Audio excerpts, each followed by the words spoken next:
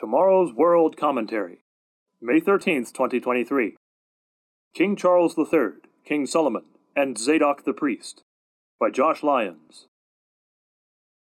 Read by William Williams. Article begins.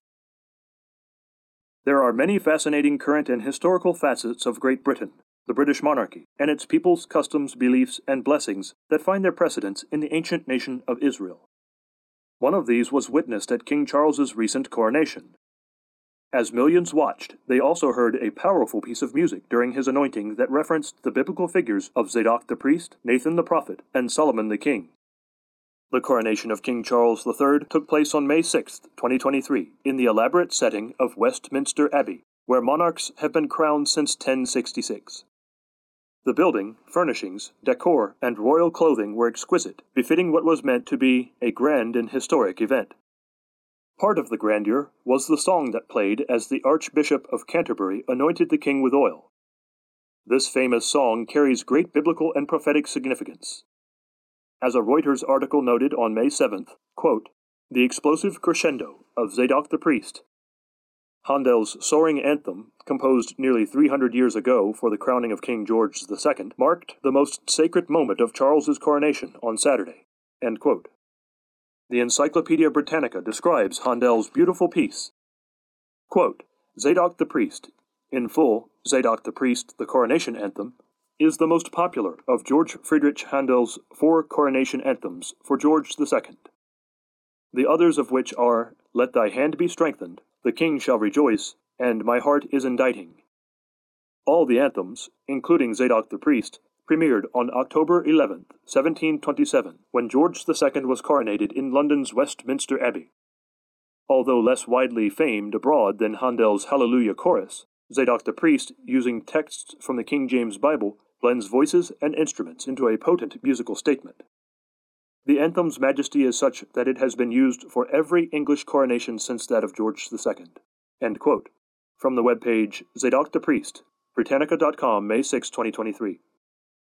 Handel's work is based on scriptures in the Bible, such as 1 Kings, chapter 1, verses 34 and 35, where King David's instructions were carried out to anoint his son Solomon as king.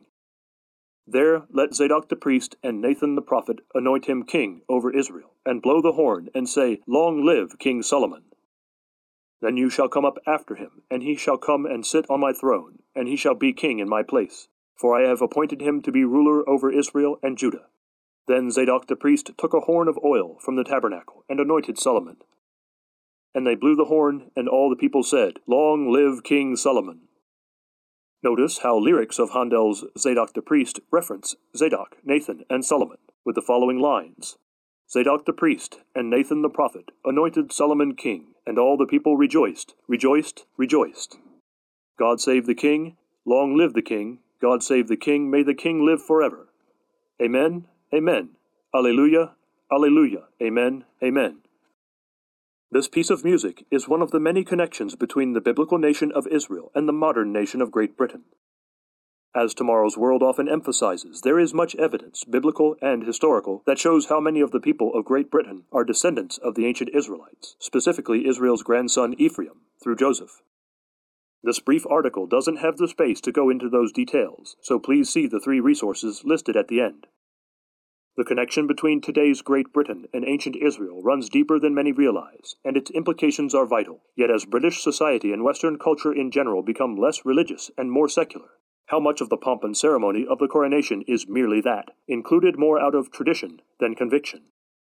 As we increasingly see signs of what Bible prophecy warns are the end times, Matthew chapter 24 and Mark chapter 13, these matters are more important to consider than ever.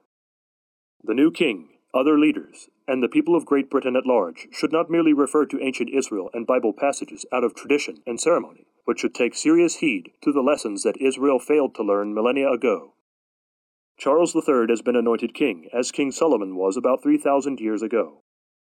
Perhaps the most important lesson to be drawn from these observations is summarized by some of the final words that King Solomon wrote as part of the Holy Scriptures, words that contain a lesson for the new king, his subjects, and all of us. Let us hear the conclusion of the whole matter. Fear God, and keep his commandments, for this is man's all. Ecclesiastes chapter 12, verse 13. If you're interested in reading about the incredible link between Great Britain and the biblical nation of Israel, please order the free booklet, The United States and Great Britain in Prophecy. You may also enjoy reading our recent article, The Coronation of King Charles III, and watching our recent telecast, The Real History of the British Monarchy, all available right here at tomorrowsworld.org. End of article.